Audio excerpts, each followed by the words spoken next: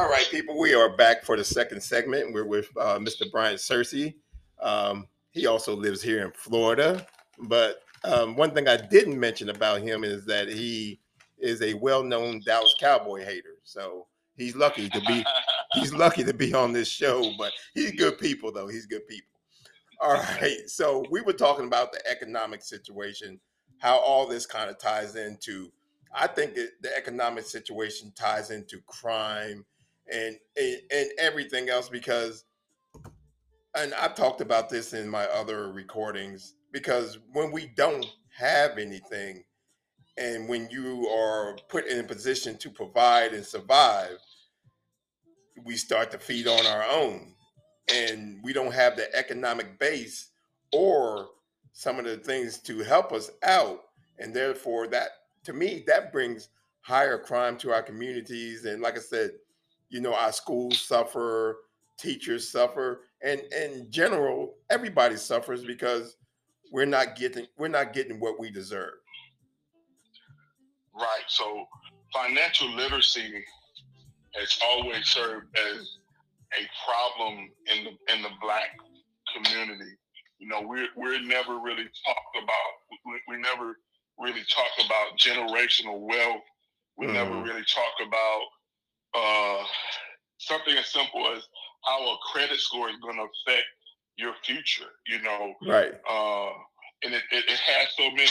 So our issue is, again, the lack of talking about these things that are so important to everything that we want to do in life.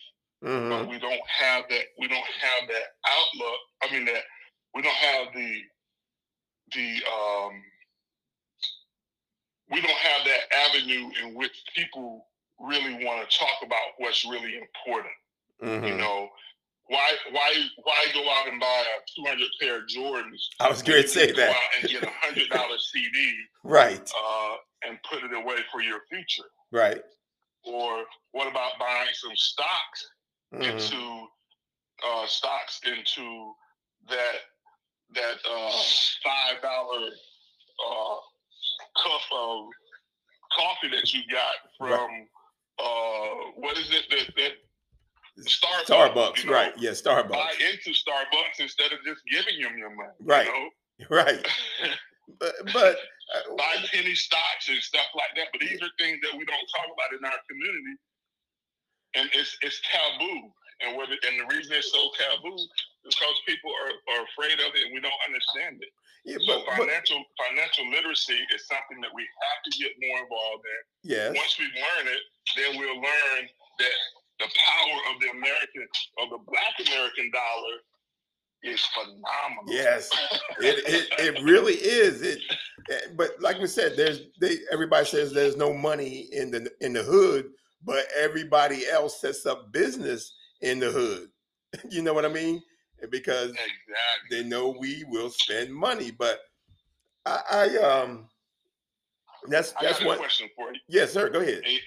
And this is where I ask some of the kids that I always talk about.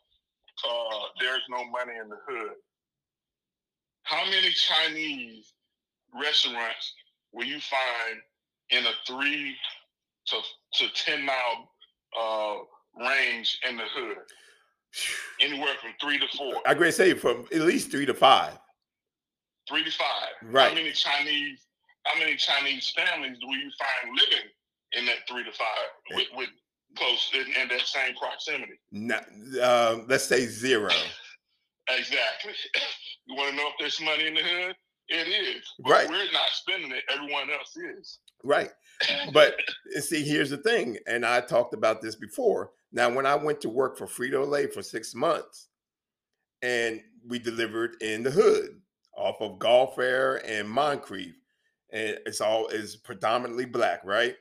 99.9.9.9% Black. And on one particular road, there's about 6 to 7 hood stores that we had to hit, for the chips, right? That we had to deliver chips at.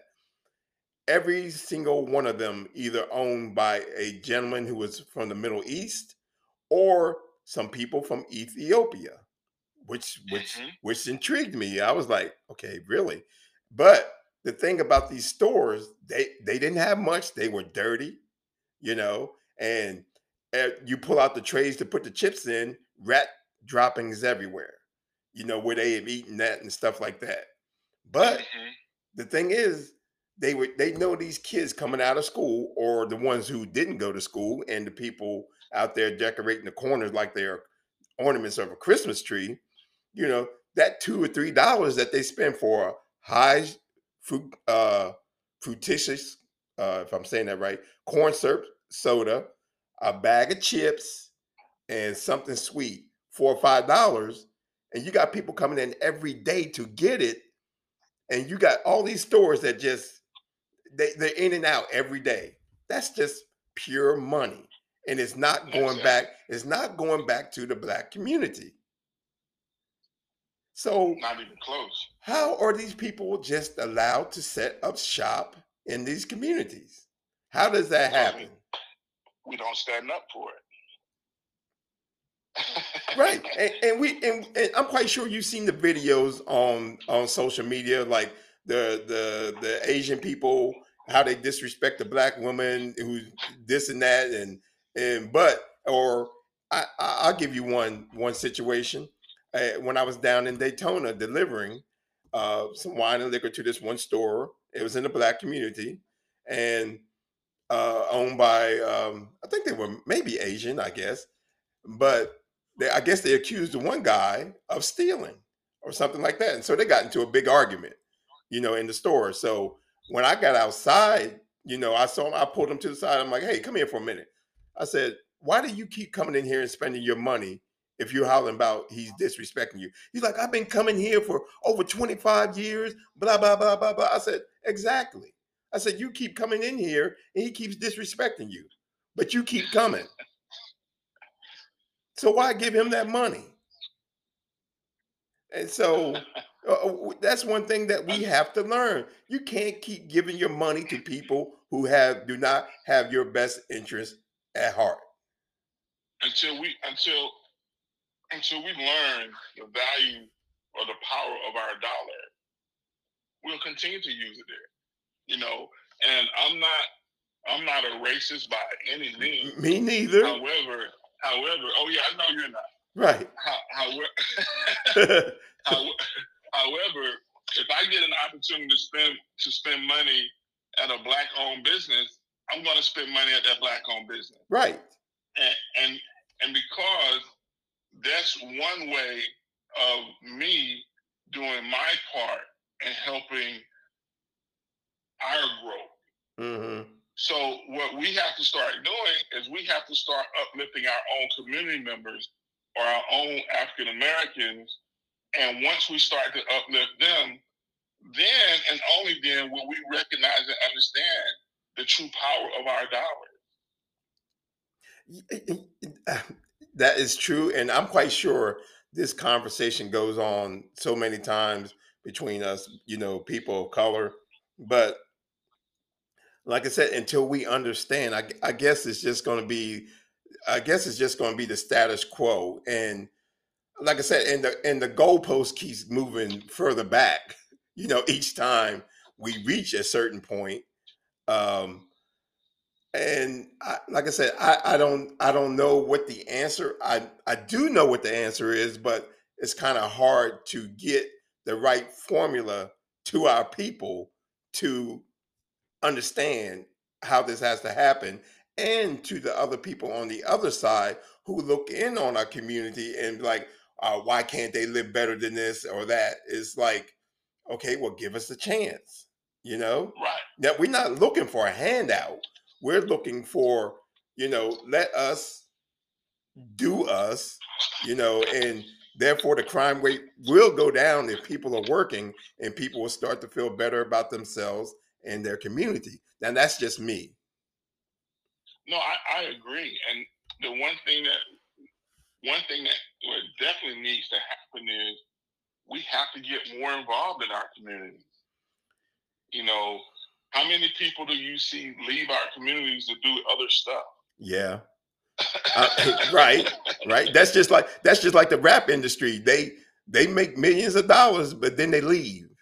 You know, Oh my God! and You know, and it's it's that I'm saga. gonna tell you the rappers, to me, rappers are getting to the point to be like a true bad politician. I'm Yeah, gonna show up. Politicians show up in your neighborhood once every 4 years or 4 years. every voting cycle, Yeah, and then they're gone. right. Rappers, they show up, they got their bling, they get their concert, they're gone. Yep, they're How many gone. of them come back into their neighborhood and do what they should? Right. That's why people like Ti, I give Ti, Ludacris, those guys, I give the ultimate respect because they put back and they give back. Right. They do so much in the community, and they raise money for Black folks, Right. and it's just amazing what good people can do if they wanted to. But the flip side of that, we have to show our gratitude for stuff like that. Yes, that's true too. But like you said, I applaud these guys for doing that. But my thing is Ti. He has to quit. He has to realize he can't keep going on social media and going back with Charleston White and painting that picture. He can't. And to me, you're defeating the purpose if you're going to go back and talk. I'm gonna kill you, or you don't want this, or you don't want that, because you reverted back to what you're trying to get away from. Right. So, Absolutely. yeah, that Charleston White though, man. That's a whole nother podcast. but Oh, but look, I'm gonna cut this short because the wife is hungry. But people, listen, Mr. Searcy, Bryant Searcy, is going to be having his own podcast. Mr. Searcy, I'm going to give you the last to speak on that. You can tell people about it, when you're going to launch it, and people, we are going to do some collaborations because we got a lot of important issues to speak on. So, Mr. Searcy, go ahead and take it away, sir. Hey, again, Greg, thank you for allowing me to come on and speak. It's been a blast. People like yourself, you make a difference in the minor ways that make big changes. So what we're going to be doing, we're going to be kicking off around May 1st, and our podcast is called For Real, and there's going to be 4 aspects to what we talk about. Whether there's going to be religion, there's going to be money, there's going to be social activism, as well as there's going to be just outright success. Our theme is the truth hurts, but it can change. Right. And we're going to talk about different items. Our first 2 items that we're going to be talking about, and the first one is going to be justice or just us. The second thing we're going to talk about is prophets of the pulpit or profiteers of the pulpit. Oh, I like those. We're going to hit some real topics, 4 real ways, and we're going to have some great guests, great speakers. I look forward to collaborating with you again on your podcast, as well as having you on ours, and hopefully we can make some changes. And like I said, once the truth hurt, but hopefully it'll change. I appreciate you, and thank you for the invite. Hey, no problem. Hey, I like that. Those first 2 subjects, man, they are, yes, I love that. So, all right. So we look forward to that, and people look out for that podcast For Real with Mr. Searcy and his other companions, cohorts, or whatever we're going to say nowadays. But it has been a pleasure, and hey man, you got to get up this way, or I got to get down that way to you, so we can hang out for a little bit and talk on some things, and have a couple of drinks or something like that. Absolutely. Yep. Absolutely. All right, people. So we're going to wrap this up. I thank you for listening in, and remember, this is the podcast Uncomfortable. We are not here to change your mind. We're only here to open it. Thanks for listening. Take care of yourself. Be well. We'll talk to you later.